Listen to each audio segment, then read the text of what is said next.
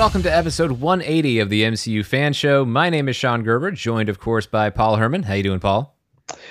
I am well. I'm very excited to talk about the potential of these theatrical MCU films. I am I can't talk. I am very excited as well Whoa. to be talking about the 2021 slate for Marvel Studios. And we're not really breaking down movie by movie. We've done a lot of that with these films, and nothing really changed as far as what we learned about them with Disney Investor Day. All of their release dates are the same as they were going into that event, but we didn't see any announcements when we're talking about Premier Access on Disney Plus or any of that.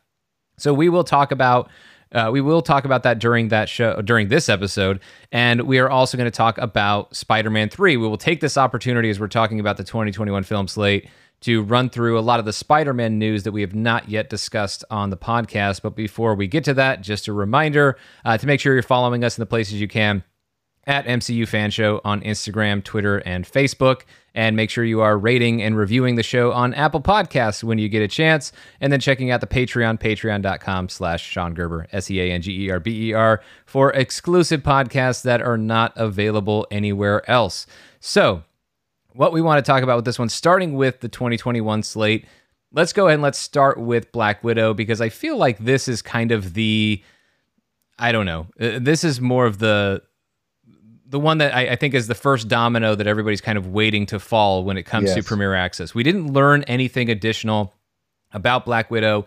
The release date is still May 7th, and Kevin Feige talked about it. Kareem Daniel, who's running kind of the media distribution section of Disney now, which is kind of separate from creative enterprises like Marvel Studios, talked about exclusive theatrical releases still being a thing for Disney. So we didn't really see much change as it pertains to Black Widow.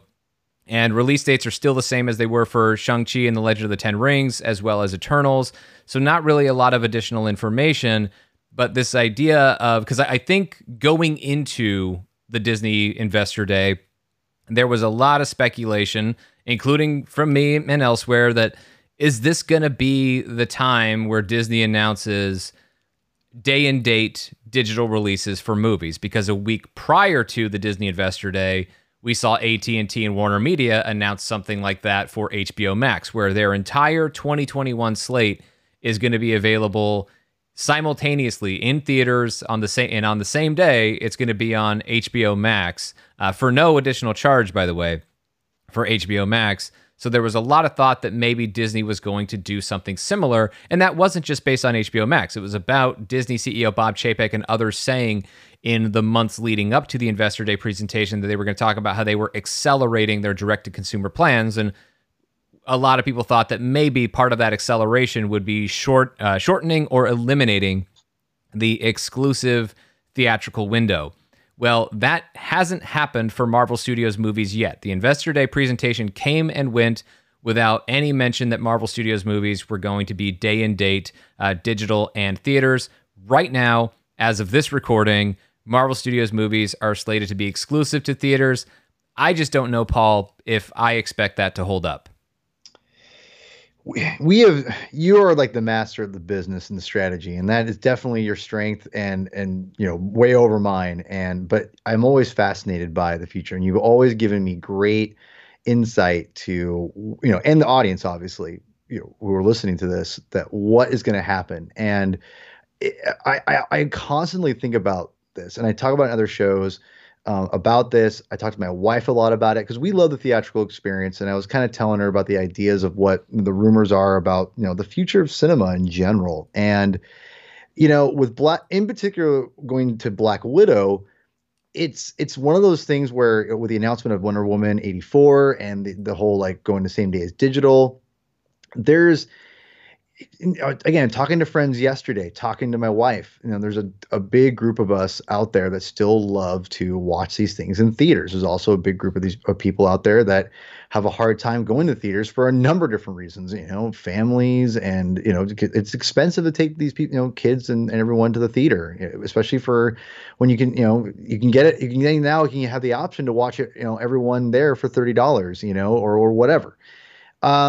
it just it really is a kind of an interesting idea of where exactly they're going, because you have two extremes now that are the examples. You have the Mulan $30 premium thing, and then you have now with HBO Max, where all our movies are going same day as digital for 30 days, on the app, whatever. And so again, for me, and I've told this to my friends yesterday, I told it to my wife, and I think maybe we've talked about it on the show. I don't remember off the top of my head, Sean, but it's very telling to me that they pushed it out again and giving themselves more time. And I know you have a lot of reasons why for this, and mm-hmm. They'll definitely school me and exactly break it down of why they did this and everything. But my first instinct was anyway that they are dedicated to theaters. And I think if anything, regardless of what happens with this movie, whether it be same day as digital or whatever, it's telling the theaters and telling the people of theaters that Disney as a company still believe in that model. And that to me is always going to be the idea of what they're going for, or what they're trying to get across to everyone, is that this is something that we're still dedicated to, and that we're trying our best to make it happen.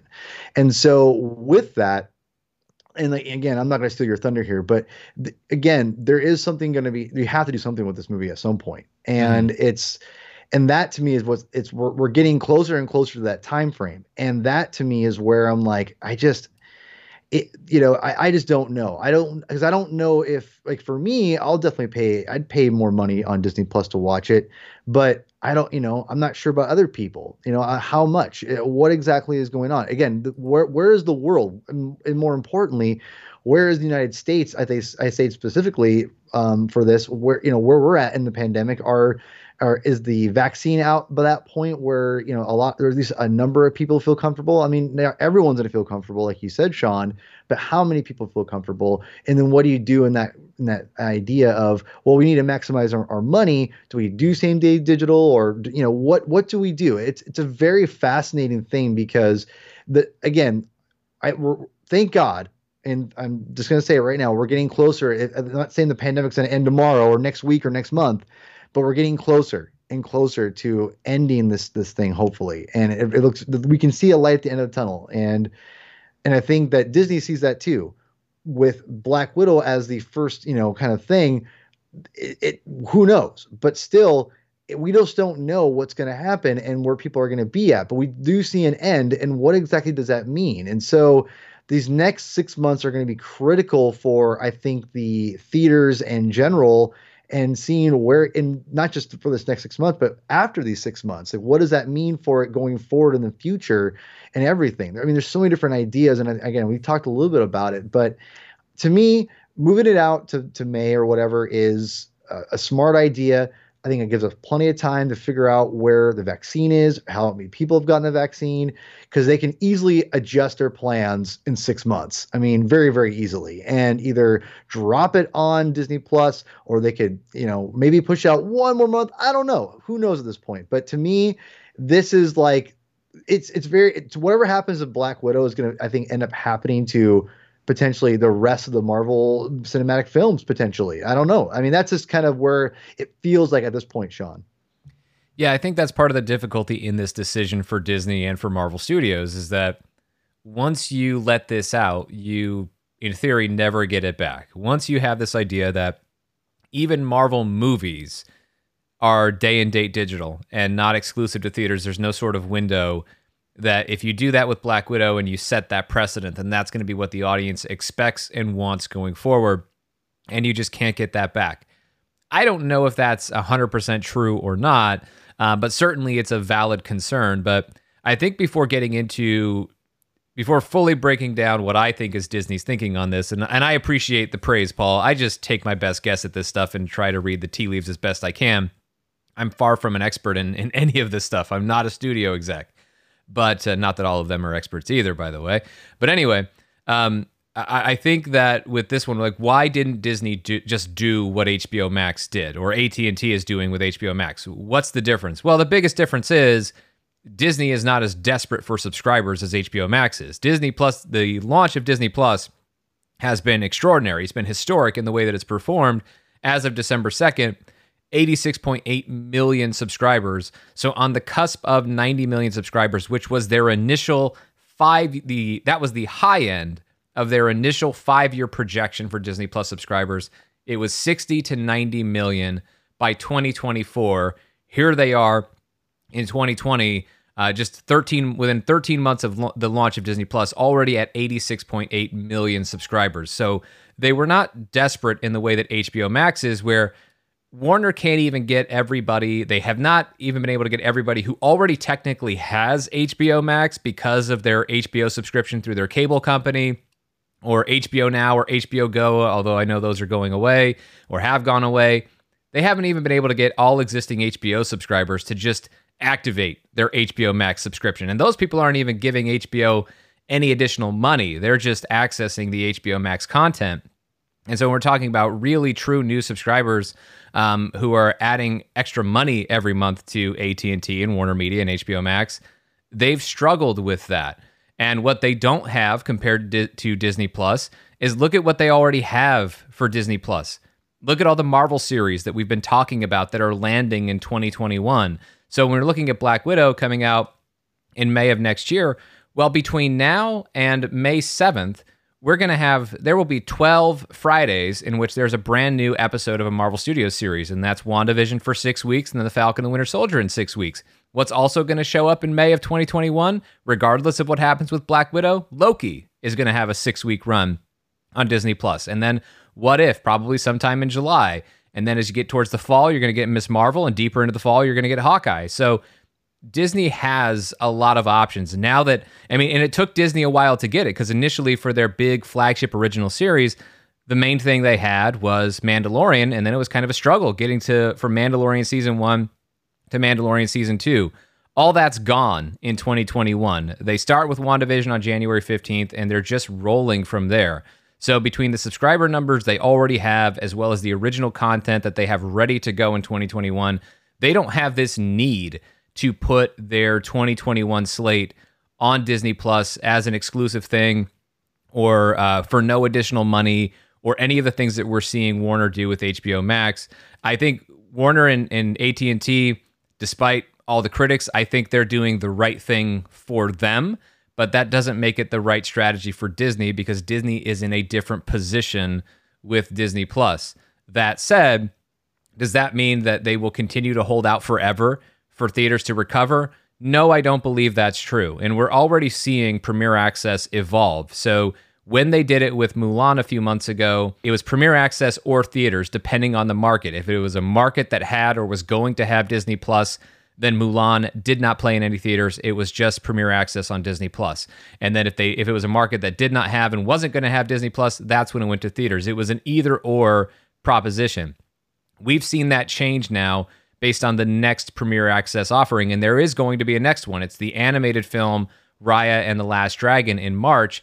It is going to be $29.99, just like Mulan was for Premier Access on Disney Plus, but now it's also going to play at the same time in theaters. So consumers get a choice: $30 on Disney Plus, or however much it would cost you to take the whole family to the theater, if you're comfortable doing that and theaters are open in March of 2021. And so I think the other part of this with Disney, as far as why this didn't just extend to Black Widow and why they're not saying this is what we're doing all the time now, you have to go back to another thing that Bob Chapek and others have been saying at Disney, not just about accelerating direct-to-consumer plans, but another thing they've consistently said is they are not going to adopt a one-size-fits-all strategy for releasing their films. It's going to be based on the market conditions at the time. And so that's what's going to happen with the separation that Disney has now of the media distribution segment of the company, and then the creative part of the company. Is that media and distribution arm led by Kareem Daniel? They're going to decide on a case-by-case basis what's the best way for us to commercialize or monetize this piece of content. And in the case of a movie, they don't feel like they have this need that they have to make a decision on Black Widow right now. They don't have to do that. So right now it's exclusive to theaters. But as we get closer and closer to May 7th, and they're going to be evaluating the situation. What are the market conditions? How quickly is the vaccine rollout happening? And are we seeing that impact consumer behavior? And are we seeing that impact what's even open right now? Because theaters are still closed where I'm at here in LA. They've been closed since, March? I mean, they have not been open at all. And theaters in a lot of markets where they were open in the US have closed back down. So the first step is getting theaters open. The second step is getting people to go back. But as I've consistently said since March, is that this is a traumatic world event with this pandemic, and I don't know that everything just immediately snaps back to what it was. And moviegoing might be something that some people decide they can live without for a while, or if nothing else, the bar gets higher as far as what it takes for them to go to a movie versus just watching something at home. And I'll talk more about that in a bit. But just to get back to this idea of Premier Access, as Disney gets closer to the current release date of Black Widow on May 7th, they may ultimately decide that, look, we have two options here. May 7th, all by itself. I don't think May 7th, all by itself, is a good release date for an exclusive theatrical run. I just don't see how the situation is going to be different enough. It doesn't look like the vaccine rollout is going to move quickly enough for May 7th to be a viable release date for a blockbuster the size of Black Widow. I just don't think that is going to be the case, at least as an exclusive theatrical offering. I think if Black Widow stays on May 7th, then it will be like Raya and the Last Dragon. It will be available in theaters or Premier Access on Disney Plus for $29.99. That's what I expect to happen for Black Widow. At least that's option one. Option two is another delay. And there is room here for Disney to delay the movie again. They could move Black Widow back another couple months to July, which would push Shang-Chi and the Legend of the Ten Rings.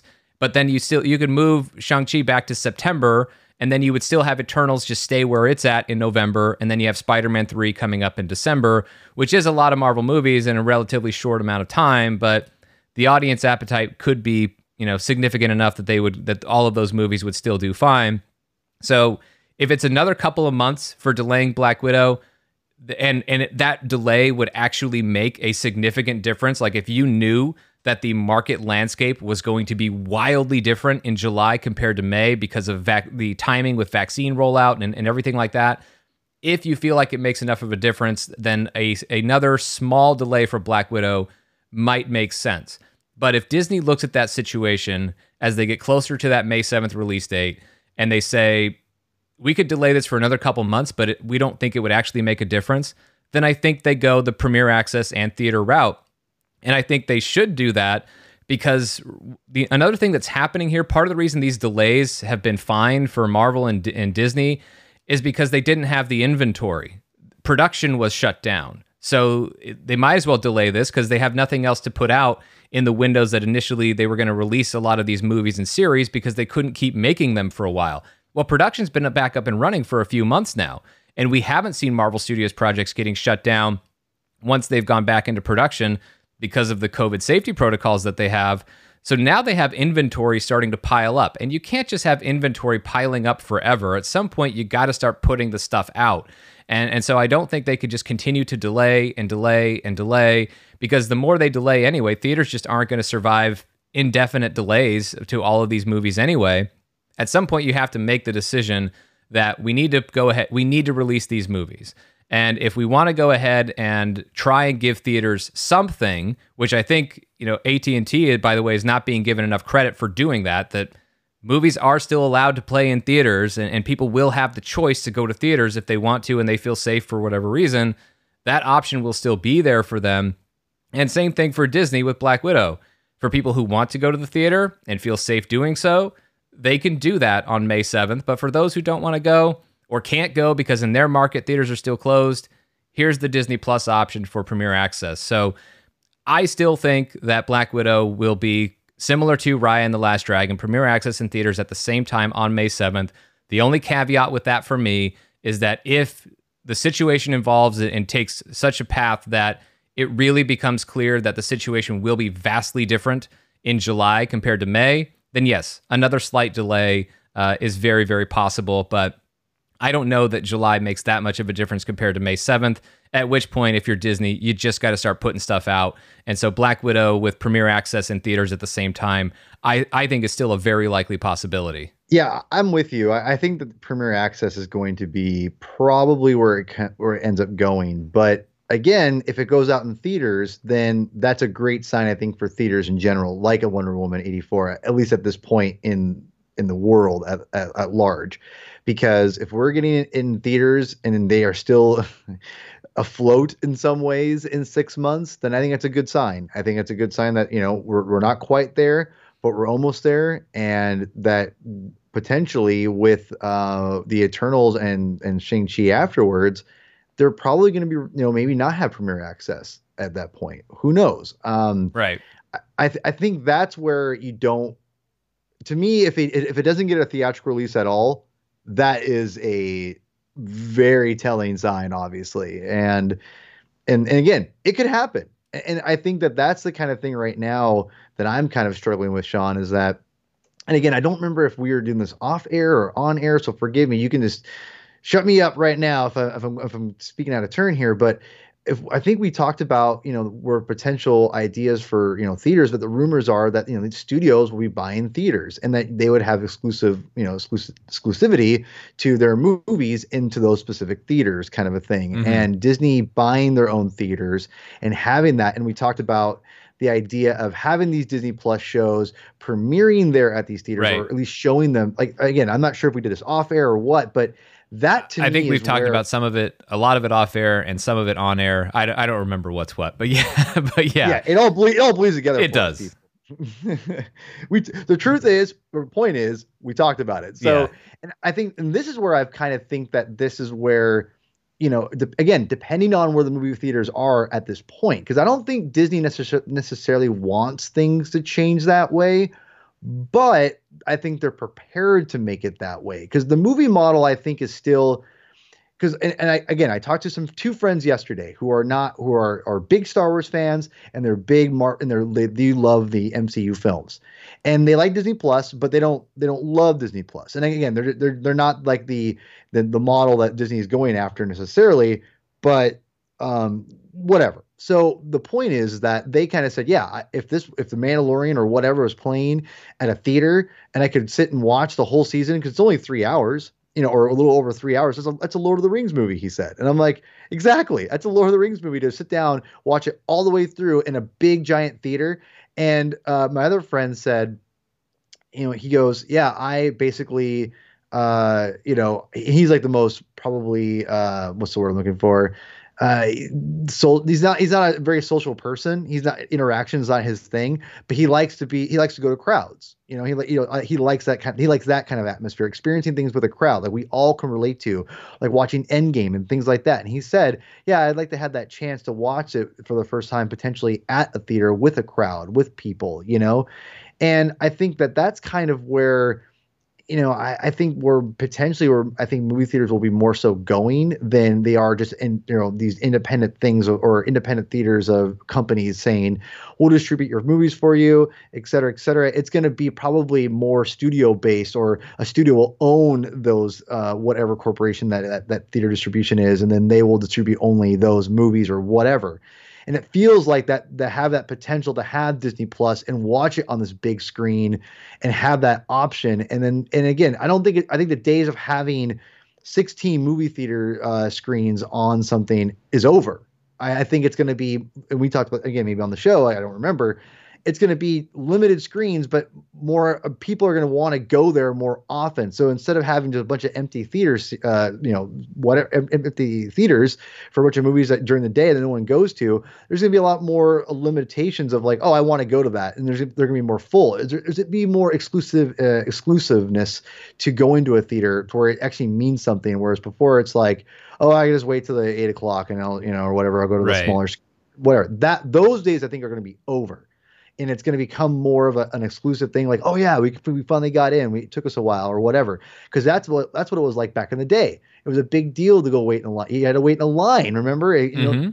Whatever. So, to me, is where I think theaters will be going, and I think that the chances to see these Marvel films and these Marvel TV series from Disney Plus on the big screen, those options are going to be there because of that exclusiveness from having these independent theaters being owned by these big corporations again now. I don't know. This is all my own speculation, but I feel like that's where it's going to go because I think, again, I'm going back from The Mandalorian because we just wrapped up. I would kill to see this whole season in I'd spend my whole afternoon. I'd beg Morgan to let me go do it, but I would. But seriously, I would. Yeah.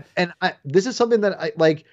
Again, I have a daughter now, and like me being gone for 4 hours is a big deal. She'd be like, that ain't gonna happen. I mean, I'd beg her for me to do that, and I would throw down, even though I have it in my room. I could watch it all day with her.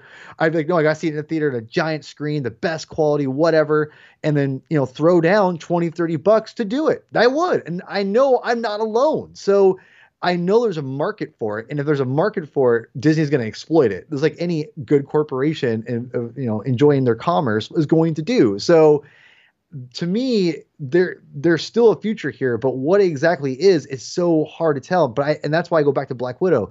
This is where it's going to be telling us where it's going to be. I think where this goes is where I think the future of mainstream popcorn fun movies like Black Widow, Star Wars, whatever. That's where they're headed. Is essentially what happens with Black Widow. Maybe not completely, but I think a good indication of where it's going. Yeah, I think so too. I mean, although it's tough because of Disney continuing to say no one size fits all. Maybe they're already telling us not to read too much into any one decision that they make. And so, I suppose we can go ahead and we can take their advice on that. But I think that with where things are going, I mean, to talk about the idea of studios owning theaters, that was a thing that wasn't really outside of small little one-offs here and there, like Disney owning El Capitan Theater in Hollywood. Studios couldn't own a movie theater chain, but the Paramount decrees either are going or have gone away. So studios are going to have an option to own their own theater chains if they want to. I don't know that everybody's going to want to do that, but I do feel like Disney is the most well-equipped to go ahead and do that because, I mean, Disney knows how to create events. They know how to create environments that consumers want to go to. I mean, I think the biggest problem with it now is for Disney to not just go ahead and immediately do this is because they're already having enough trouble with their theme parks being closed or having to operate at limited capacity. So right now, at this particular moment in time, Disney probably isn't that interested in owning a bunch of places where consumers can't go or won't go. I think that if you're Disney going forward, though, and you're looking at if we can get back to something that resembled normal before the pandemic, then it might make sense for Disney to own theaters or at least have a joint venture with another company to go ahead and have something with theaters. I mean, the idea of a movie theater that is a theater/Disney store certainly seems like it makes a lot of sense. And not that they would have those everywhere, but in the major markets, that seems like the kind of thing where it'd be very easy to see Disney doing something like that maybe not in the short term, but in the mid to long term, seems like something that would be a possibility. The main point that I would say is whether studios own theaters or not, I don't think movie theaters are going to go away. And I think that continues to be part of what bogs down these conversations as people talk about it. It's streaming or theaters. And I don't really think it comes down to that sort of equation where one means the other doesn't get to exist. I think what is going away is the idea of movie theaters being, without question, the dominant way that everyone goes and experiences movies. I think that it was already going away, and it's just been accelerated by everything we've had with this pandemic. But I still think there's a place for movie theaters, but it's kind of like what you were talking about, that going to the theater is more of an event. And as I was talking about it several minutes ago, the idea that it's just a higher bar for people to go out to the theater. And that's something we've already been seeing. The idea, like the phrase theater worthy has been a thing for a few years now, ever since streaming and the ease of watching movies at home, whether that was by renting them or just watching them on Netflix or Amazon or wherever they ended up, was people feeling like there are certain movies that I need to go see on the theater because I have to see them immediately for spoiler reasons or anticipation reasons, whatever. And then also the size and scale of the story. This is something that really fills up that big screen, especially if we're talking about Dolby Cinema or IMAX. This is something that's really filling up this oversized screen. This is what I want to go to the theater for. Other things, I don't really feel like I have to go to the theater immediately to go out and see that. I can catch up with it later, and I don't really mind seeing it on a smaller screen. We've already seen that sort of talk track and that logic being used by consumers, and now it's just going to be used even more. And we're going to see that standard of what's theater worthy, quote unquote, just gets higher. The good news is for Marvel is that if anything is theater worthy in the eyes of consumers, it's Marvel movies. And we've seen that because even as we've seen this trend of other types of movies struggling to perform consistently at the box office, we have not seen that for superhero movies, especially Marvel Studios movies. So I think in whatever form movie theaters take going forward, Marvel Studios is still built for that. And Marvel Studios movies can still succeed in whatever market the movie, the theater going industry eventually evolves into. And so it may be a thing where it's not as easy. There's not as many theaters to go to. There's not as many show times as there used to be. But like you said, Paul, it's going to be more about how do we pack a house? Well, we can't pack a house if there's a million theater, or not a million, but hundreds of theaters in the same market, and they all have several screens that are playing all these different show times that are overlapping like every 30 minutes to see the latest Marvel movie. Yeah, maybe that part of it goes away. But the opportunity to see it on the big screen is still there for the people who really value that experience. Because what we're really talking about with movie theaters, with day and date, digital versus theatrical exclusivity, it's just that part of it, the exclusivity. Because if you're talking about the magic of the theatrical experience, which is certainly something that I buy into, and I love going to movie theaters, and I love going to premium theatrical experiences like Dolby Cinema and IMAX, I see every Marvel movie in each of those formats multiple times. And so I definitely value that very, very, very much. And I will still, I really want to be able to get back to that.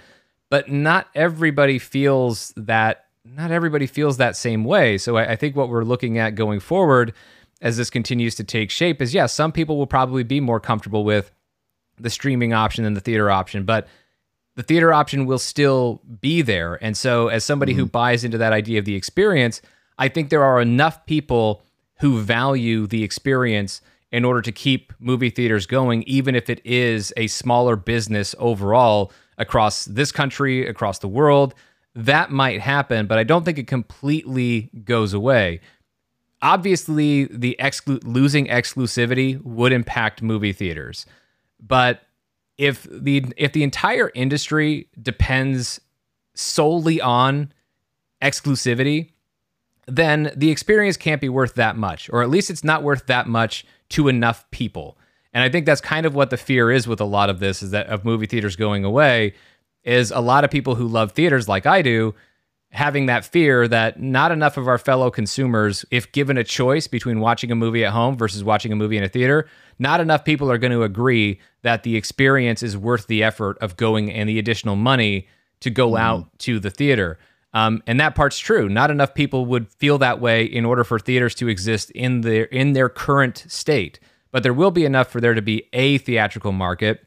It just won't be the same as it's always been. But for those who value the experience, you might end up finding yourself getting something that leans more into that experience and making it an even bigger and better experience than it has been in the past. Maybe not across the board for every film, obviously, but certainly for the ones that we're massive fans of in the Marvel Cinematic Universe. So it's all going to be very fascinating to see how this unfolds. But I think from Disney's perspective, it's them being so nimble with all of this and not having a one-size-fits-all solution to this is really more of a reflection of the current state of things, which is we don't know. We don't know what's going to happen. We don't know how the market's going to evolve. We don't know how consumers are going to respond in a post-COVID-19 vaccine world. We don't know what that is just yet. And for Disney, they have to have the ability to be flexible and go with whatever's going to be the best strategy at a given time. And it may not be with a ton of advance warning. Right now, they'll look at the idea of Black Widow being exclusive to theaters, but that idea could very well change over the next few months if they start to see that, look, nothing's really going to change. Not enough is going to change between now and May 7th, and not enough will change even if May 7th turns into July 9th. So let's just go ahead and let's go with Premiere Access and theaters at the same time for Black Widow. And if they don't make it a one-size-fits-all approach, then they might have the ability to avoid that issue we talked about earlier of once you do this, once you start doing this, you always have to do it. Maybe not if Black Widow really becomes a one-off, or even 2021 is more of a one-off for some of these movies, because they're not just announcing it for an entire slate all at once. It's just, we will keep doing this for as long as we have to, for as long as it's the strategy that makes the most sense. But the moment it doesn't, because audiences are ready to go back to theaters, then we will go back to some sort of exclusive theatrical window. What I do think, however, is that if there is an exclusive theatrical window going forward, it's never going to be as long as it used to be. I think the 90-day theatrical window is history.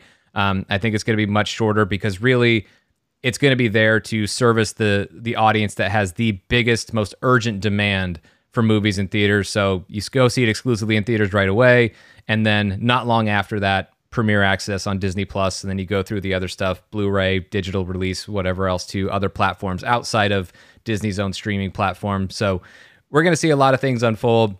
A lot of things continue to evolve, but even though we didn't get Premiere Access announcements for anything beyond Raya and the Last Dragon on Disney Plus, that's far from the end of the story, and that possibility remains firmly on the table for Black Widow.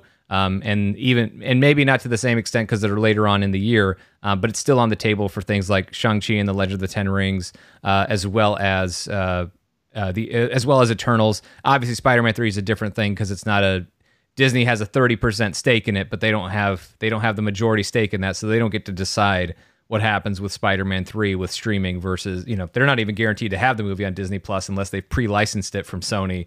So Spider-Man 3 is in a different situation, but all the Disney distributed Marvel films, I think Premiere Access is something that could happen, but it may not necessarily be the one thing that always happens. I would also add one last thing, though, about Premiere Access that would make it probably more successful on a movie like Raya and the Last Dragon and then Black Widow compared to something like Mulan, especially in the case of Black Widow. I think there's just more general interest in Black Widow than there was in Mulan. There's more urgency with Black Widow than Mulan because it's played as a chapter of the MCU. There's all of that, but I think another important thing here is that idea of Premiere Access in theaters at the same time, because it changes the conversation. Because there were people complaining about the $29.99 price of Mulan, but that I think a lot of those complaints came from the comparison being only hypothetical. Well, it's $30 on Disney Plus instead of what you would pay in a theater. Well, now the price comparison is direct. It's $30 for Black Widow, or however much you have to spend if you want to go see the movie in theater. So that way, if you're talking about a family, it is a direct comparison of $30 to watch this movie right now at home versus, $50, $60 or $100, depending on the size of the family, for us to all pile into the car and go see this movie. So, that's where I think Premiere Access could be more successful when it is happening at the same time as a theatrical release compared to happening in lieu of a theatrical release. But it's going to be really interesting to see how this all pans out. Yeah, I think you said it great right there, Sean. The fact that this is going to be, this could maybe benefit a lot of different people in different ways, and it's going to be very telling and very fascinating. So yeah, but yes, yeah, and by the way, if it all comes down to consumers just getting a choice, theaters versus Disney Plus, nothing wrong with that. Nothing wrong with giving people a choice for the experience that they want to have, that makes them feel more comfortable, safe, whatever it is. For whatever reason, for consumers to have a choice to make their decision of how they want to watch the next Marvel movie, I really don't think that's a bad idea to begin with. So we didn't really talk much about the 2021 slate beyond Shang-Chi and the Eternals. We mainly focused on Black Widow, but a lot of the same stuff applies to those movies. And we didn't really learn that much more about those films, other than, they confirmed that Michelle Yeoh is part of the cast for Shang-Chi and the Legend of the Ten Rings, which is awesome, because I know that she was Oleta O'Gord in Guardians of the Galaxy Volume 2 with the original Ravagers, so it's another case of somebody playing a different character in the MCU, but I think she's certainly going to go on and have a more meaningful role in this film. Not that she wasn't cool as Oleta O'Gord in Guardians of the Galaxy Volume 2. It does make me wonder, though, if Michelle Yeoh is now playing another character. We've seen actors go from playing one character to another in the MCU. Gemma Chan went from Minerva and Captain Marvel. She's going to be Cersei in Eternals. What we haven't seen is a character go back to it. And I know there's been a lot of conversation or speculation that maybe we would see those original Ravagers again, but I don't know if we'll see Michelle Yeoh go from playing one character in Guardians to another character in Shang-Chi back to another character in something like Guardians of the Galaxy Volume 3. But before we move on to Spider-Man 3, I was wondering if you had any thoughts on that, Paul. Well, I think that it's exciting when people get more work, and obviously they're talented enough to where they extend the character they play, and that's really exciting. As far as the movies themselves, I'm really excited about Shang-Chi still. I am itching to just dive in a lot deeper, excuse me, better English there, into the character in the comic books, to be quite honest. More, I think, when the movie gets closer to actually happening, whether it be whatever way it's released. And I think that's going to be a very interesting lore building series or movie, excuse me. And I think that's going to be a lot of fun.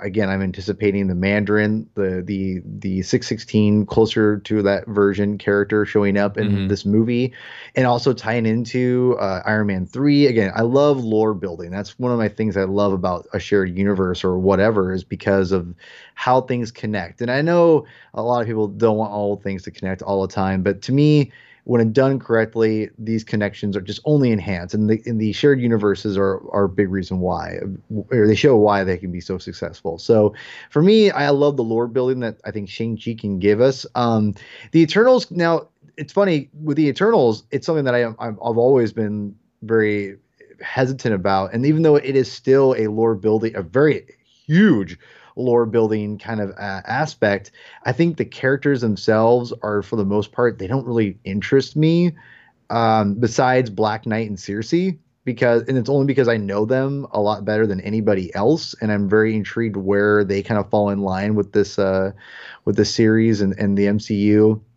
and given their ties to the Avengers in general. So there's the Eternals is still the one where I'm just kind of like, I don't really know where to go with this one. And whereas a Shang-Chi, I feel like it's going to be a lot more of I love the martial arts aspect and seeing that in the MCU, and that I'm really excited about. We haven't really seen that necessarily. And so there's a lot of, I think, more interesting things for me personally in Shang-Chi. But Eternals, and as far as the release dates, this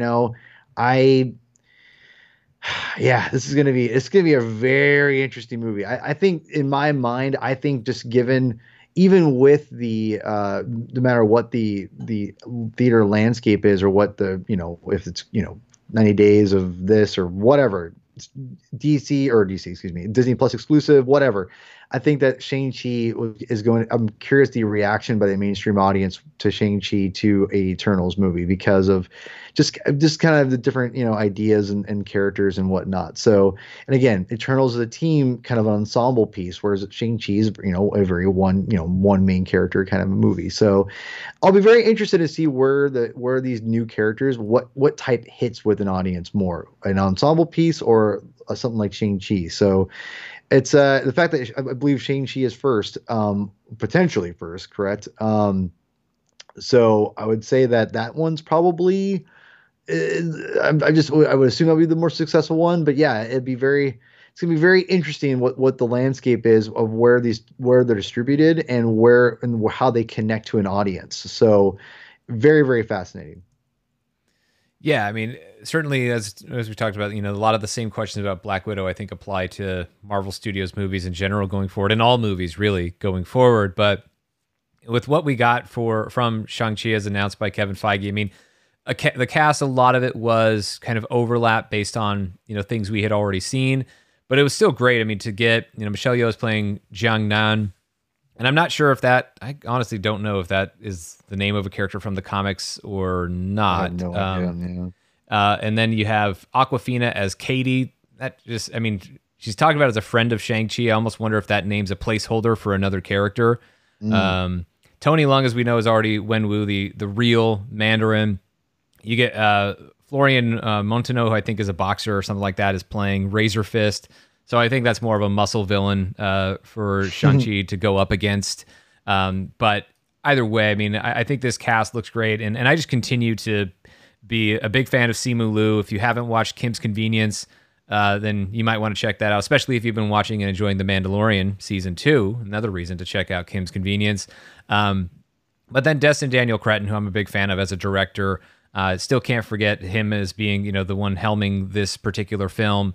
I'm very excited about this. I mean, the Marvel Studios slate across the board, I just think has so much depth and just a wealth of talent coming into all of these projects. And so, as far as those questions of, these are newer characters, audiences don't know them as well. Well, that's been true of the MCU pretty much from the jump. And as they've continued to go through all of these characters and just go deeper and deeper into this mythology, they've been able to tell stories that give audiences the opportunity time and again to connect with these extraordinary characters. And I don't really expect anything to change with this 2021 slate. And then going from Shang-Chi in July to Eternals as things currently stand, with that film in November, we've talked a lot about the just unbelievable cast that they have with that film. Chloe Zhao, who I just continue to think is the best Marvel director hire since Ryan Coogler. I mean, I haven't seen her latest film, Nomadland, yet, but it's getting a ton of praise on the festival circuit, thought of as a Best Picture favorite for the Oscars. I can't wait to see that movie whenever I get a chance to see it. I loved her film, The Writer.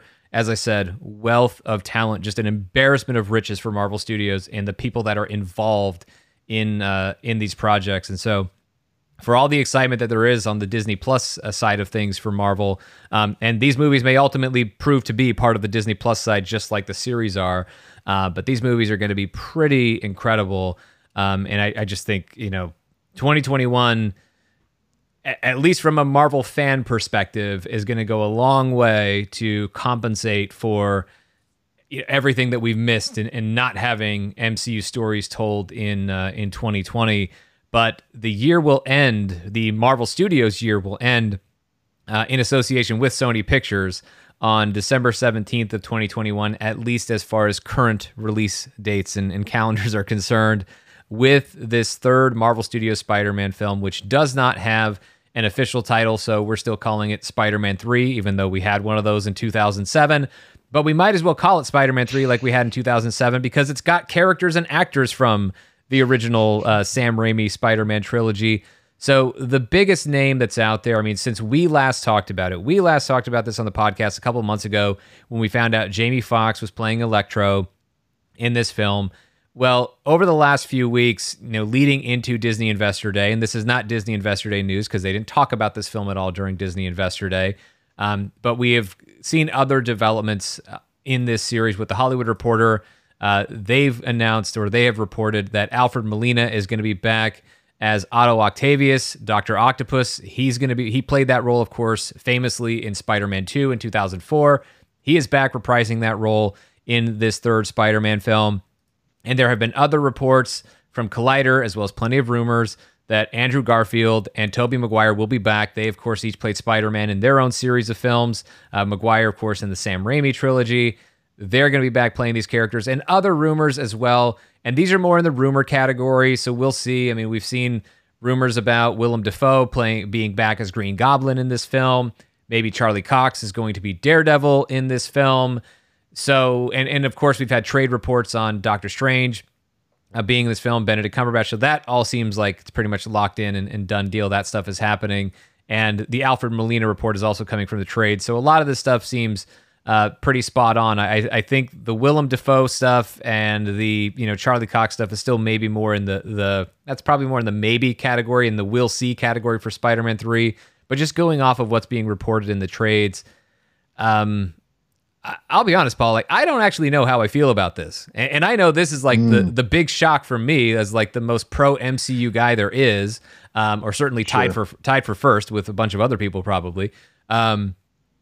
This is, I have to say, a lot of what we're hearing about Spider-Man 3 is kind of pushing my limits of, the trust that I've, developed in Marvel Studios over the years. But as our resident Spider-Man emphasis in your Marvel zombie degree, I'm really curious how you feel about a lot of these developments over the past few weeks.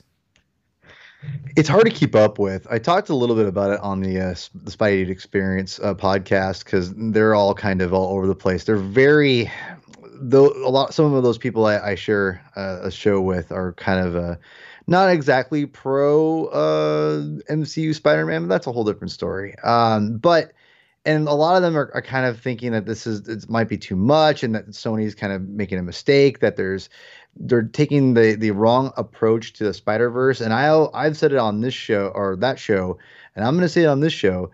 I think it is a great idea to go down the Spider-Verse aspect because you have the good connection with Disney right now that you can use and integrate yourself with the MCU with your other films that you've already have established before, and kind of marry those two ideas together at this point. And you already have the mainstream audience kind of understanding that, hey, there's different dimensions, especially with Spider-Man. There was a whole movie about it, and even though it wasn't a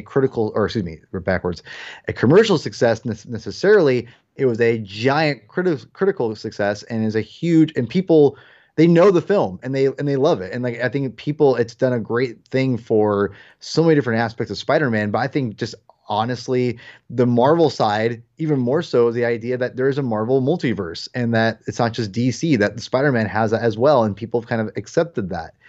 And the reason why I think this is all a great thing to go down and marry these two things together is because we've already gotten so many of the same kind of Spider-Man movies before. We've got the same Spider-Man. We have the traditional Spider-Man ideas from Raimi's films. We have a little more of the quote unquote modernizing of Spider-Man, if you will, of trying to make Peter Parker more cool and hip. Peter Parker listens to Coldplay and rides a skateboard, and those kinds of things from the Mark Webb films. And there are things in those Mark Webb films that I think are very good. There are also things that are very bad.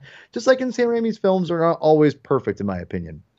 That being said, in my opinion, that this whole Spider-Verse thing and integrating the different films together is a good way to take the character at this point, because we've already gotten so many different kinds of films or the same kind of ideas from Spider-Man. Now, after this movie, it could be the palate cleanser that we need to get back to the more back to basics route of just Spider-Man being kind of the lone hero or whatever. And if you like that, or if you don't like that and you like him connecting with people in a greater Marvel universe, I don't know. But either way, I think this is a great way of telling a different kind of Spider-Man story. Because again, we've already had so many different Spider-Man stories. And I think it's having him in this greater Marvel universe and in the Sonyverse or whatever verse you want to put him into.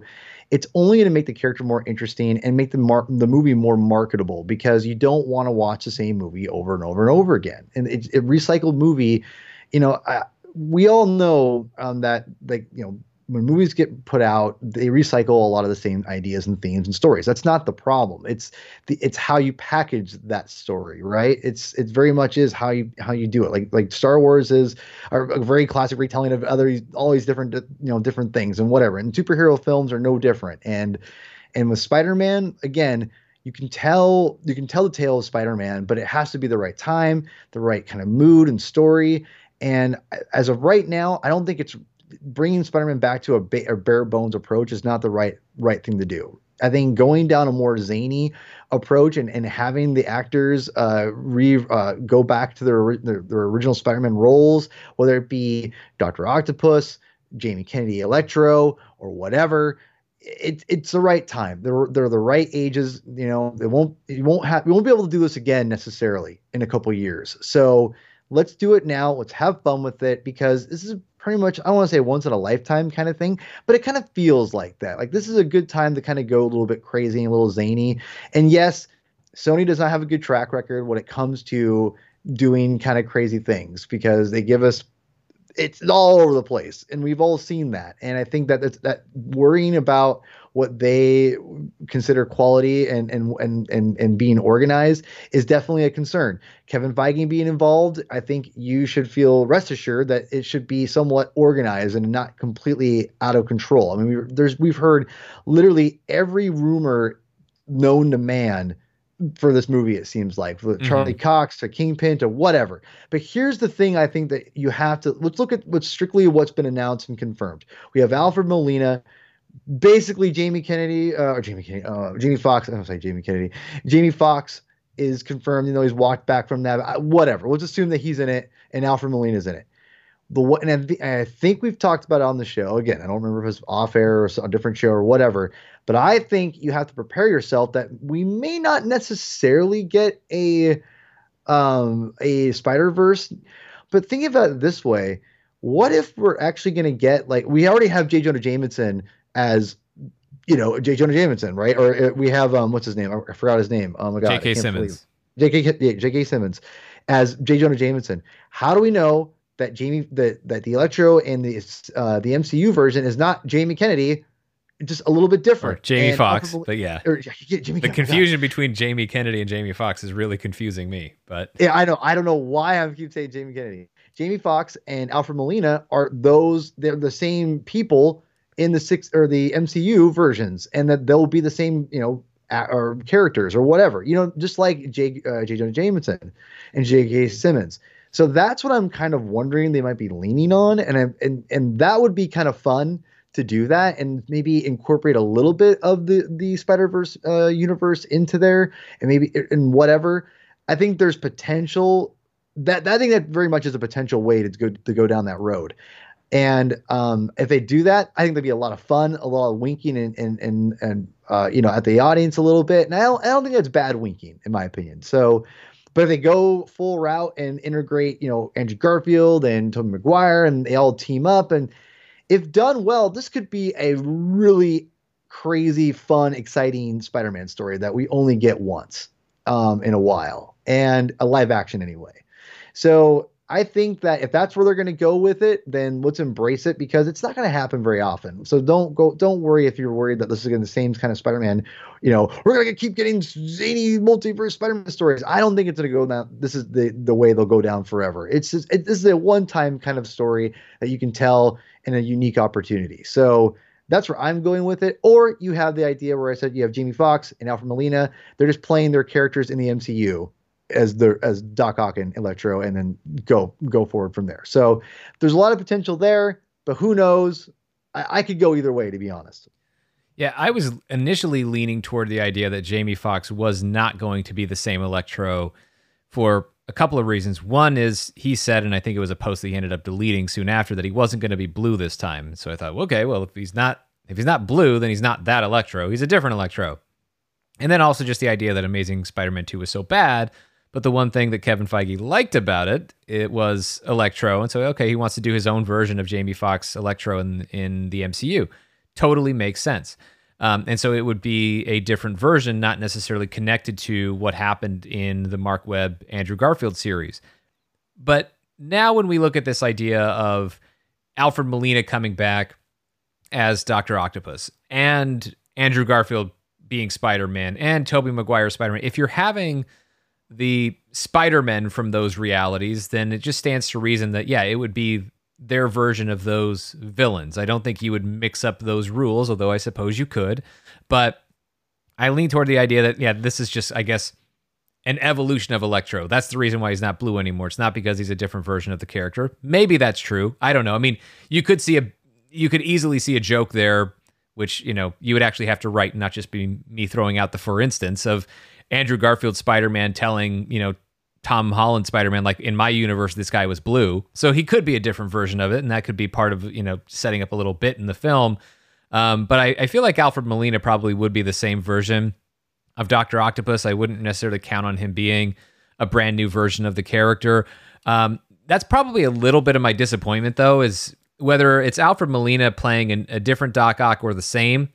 I just wanted a much more different Dr. Octopus in the MCU. I was kind of hoping that if we got that character with Tom Holland Spider-Man, that it would be a brand new version of that character, because I'm one of the few people in the world who doesn't love Alfred Molina's Dr. Octopus. It's not his performance. It's the overall characterization, which I found to be too sympathetic, and I'll never like the idea that he's being controlled by his robot arms. So those are creative decisions I'll just never agree with, but maybe they'll find a way to make that stuff make sense and be better. I know Spider-Man 2 is widely held as one of the greatest superhero movies of all time, and I agree with that assessment, although one of the greatest if we're talking about like the top 25, not if we're talking about like the top 10 anymore. But Anyway, I understand the reverence and respect for that film. And obviously, those movies mean a lot to Kevin Feige. He was a part of those movies, especially the first two, as a co-producer on those films. So I understand his history with that franchise and not wanting to just... and he's been a part of it, even though his role was not as significant in like the Mark Webb, Andrew Garfield movies. He's always been there, giving notes on these films and giving feedback. So, I mean, he's been involved with the Spider-Man series the entire time. So mixing that up with the MCU, I could see the appeal of that for him. And I don't think this is all being driven by Sony. That's one concern I don't really have, is I don't think that Sony has just taken over and Marvel Studios is just along for the ride. Because if that were true, I don't think Marvel Studios would be participating. I don't think Marvel Studios would offer up a character like Doctor Strange to this movie unless Marvel was on board with it. And let's go back to what Kevin Feige said when this deal was announced after, it looked like Spider-Man was going to go away from the MCU and then they brought it back. Kevin Feige talked about how Spider-Man was the one character who had the ability to, travel between different cinematic universes. So this is Kevin Feige, already saying more than he normally says, even as vague as it was. It's still more than he would normally give away. And it seemed like there was a reason for that and an excitement on his part for that. This possibility of a multiverse, type of Spider-Man movie. So I get it. I get where it's coming from, and I don't think that Marvel Studios is being dragged into this. I think they are just as excited about this as Sony is, and so I feel like there's a lot of I feel like there is people are doing this for the right creative reasons, and that I think they are genuinely inspired to do it. At the same time, and I know I'm undercutting what I just said, I am a little worried that maybe part of that genuine inspiration for this is still a little too reactive, because this just doesn't feel like where things were heading after Spider-Man Far From Home. It just doesn't feel like that. It felt like thematically where we were headed was, we knew plot-wise where we were headed. Peter Parker has been outed as Spider-Man, and now he's going to have to defend himself because he's not just his identity, but now he's wanted for, potentially wanted anyway. He's been accused of murder and terrorism. So yeah, those are issues that Peter Parker has to deal with. But bigger than that, just that theme of, it was all about, of course you had the mentorship with Tony Stark in the first film, and then it's Peter Parker competing with the legacy of Tony Stark and Iron Man in Far From Home, and graduating to this idea of just being himself and being his own hero. And so I kind of thought that's where what we were headed towards, with something that was just very focused on Tom Holland's Peter Parker in the sequel, in the next movie after Spider-Man Far From Home. That's where it looked like all of this was heading. There just wasn't, other than a red herring reference to the multiverse by Mysterio, because Quentin Beck was ultimately full of shit. So other than that, lie of the multiverse in Spider-Man Far From Home, we didn't really have the groundwork being laid for the multiverse being in this series this quickly. It almost feels like if this was Spider-Man 4, I might be more on board with it. I worry that we're moving too fast, and I worry that the reason we're moving so fast is because there's just, as I said, reactive. People really loved Spider-Man Into the Spider-Verse, so let's hurry up and do the live-action version of that. And I understand the appeal of it. I can't say it's something I don't want. I want it. I just don't know if I want it yet. And it feels like it's, rather than coming after a movie that I was really interested in, it feels like it's taking the place of a movie I was really interested in. And I might be wrong about that. Maybe they will still be able to cover thematically some of the ground that it felt like was being set up in Spider-Man Far From Home. And there's a way to do that within this story. But it also feels like there's so many moving parts to this that at some point Tom Holland's Spider-Man gets sacrificed a little bit. I don't really know, but I'm hoping that's not the case. And I'm hoping that Marvel Studios, as I said, this pushes the limits of my trust in Marvel Studios, but at the same time, they've historically not been a reactive studio. And so I want to trust that even though it seems like this might be that case, this could be the case, that it's ultimately going to prove not to be, and that they will be able to wrangle all of these things all at once, because they are the studio that has, been able to be perfectly balanced in every way. Before they started writing it in Thanos' dialogue, they've been able to balance this idea of a broader universe, as well as, the core storyline of an individual film, of an individual franchise for a character. And so I would like to think that that they know how to do this, that they know how to, and I believe that they can, and they may prove me wrong a year from now, and I hope they don't prove me wrong, but for now, even though I have some reservations and even though I have some question marks, I want to try to give them the benefit of the doubt, not because they're Marvel Studios, but because they've earned it with their output over the years, to say that they will be able to find the balance of making sure that Tom Holland's Peter Parker gets the storyline he deserves coming off of Spider-Man Far From Home, and being able to balance that with all these other crazy things that that they seem to be going for with this multiverse. And it's also important to note, I mean, we still don't know what this is when we talk about Tobey Maguire being in this movie, and we talk about Alfred Molina being in this movie, or Andrew Garfield. We don't know how much they're in this movie. Do they have full-on like supporting character roles in this movie, or are we just going to see them briefly as Spider-Man and Doctor Strange tour the multiverse? Like, that's a question those are questions we still don't know the answers to yet. So I don't want to, I'm certainly not going to judge any of this in advance. I have no idea exactly how this is coming together. There's a lot of exciting possibilities here, but there's also, a lot of opportunities for things to kind of go astray.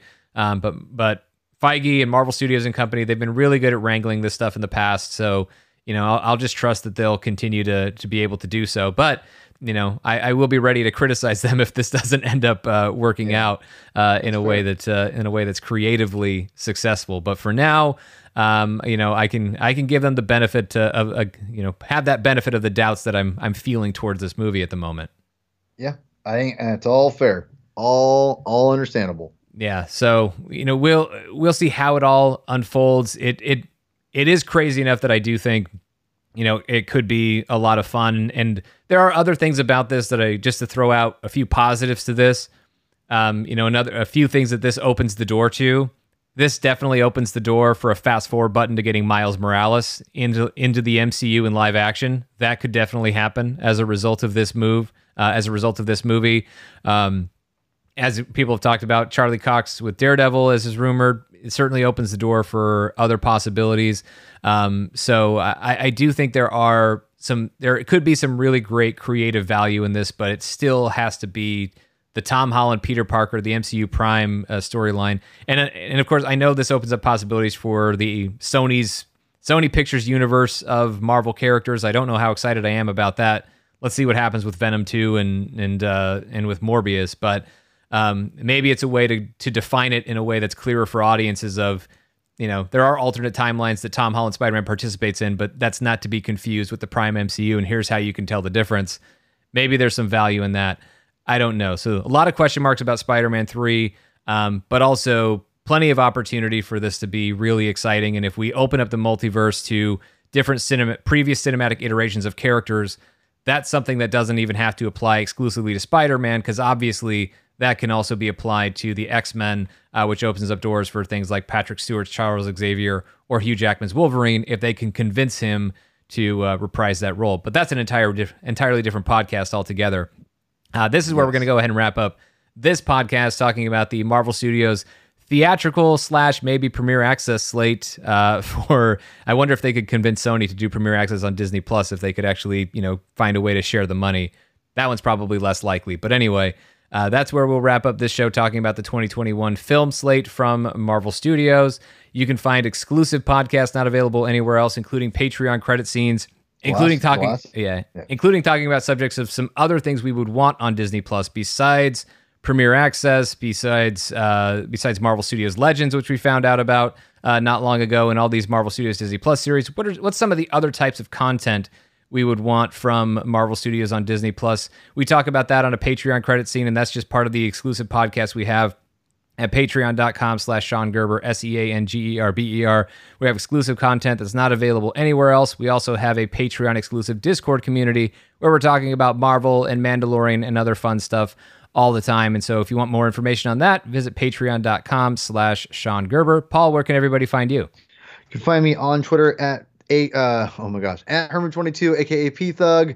Also find me on my podcast, The Saga Continues, the Comic Binge, and as of now, as for the time being, until I have time available, the Spidey Dude Experience for the Spider-Man podcast. So yeah, check me out on there. And you can find me on Twitter and Instagram at Mr. Sean Gerber. So for Paul, I'm Sean. Thanks for listening to MCU Fan Show. We'll see you next time.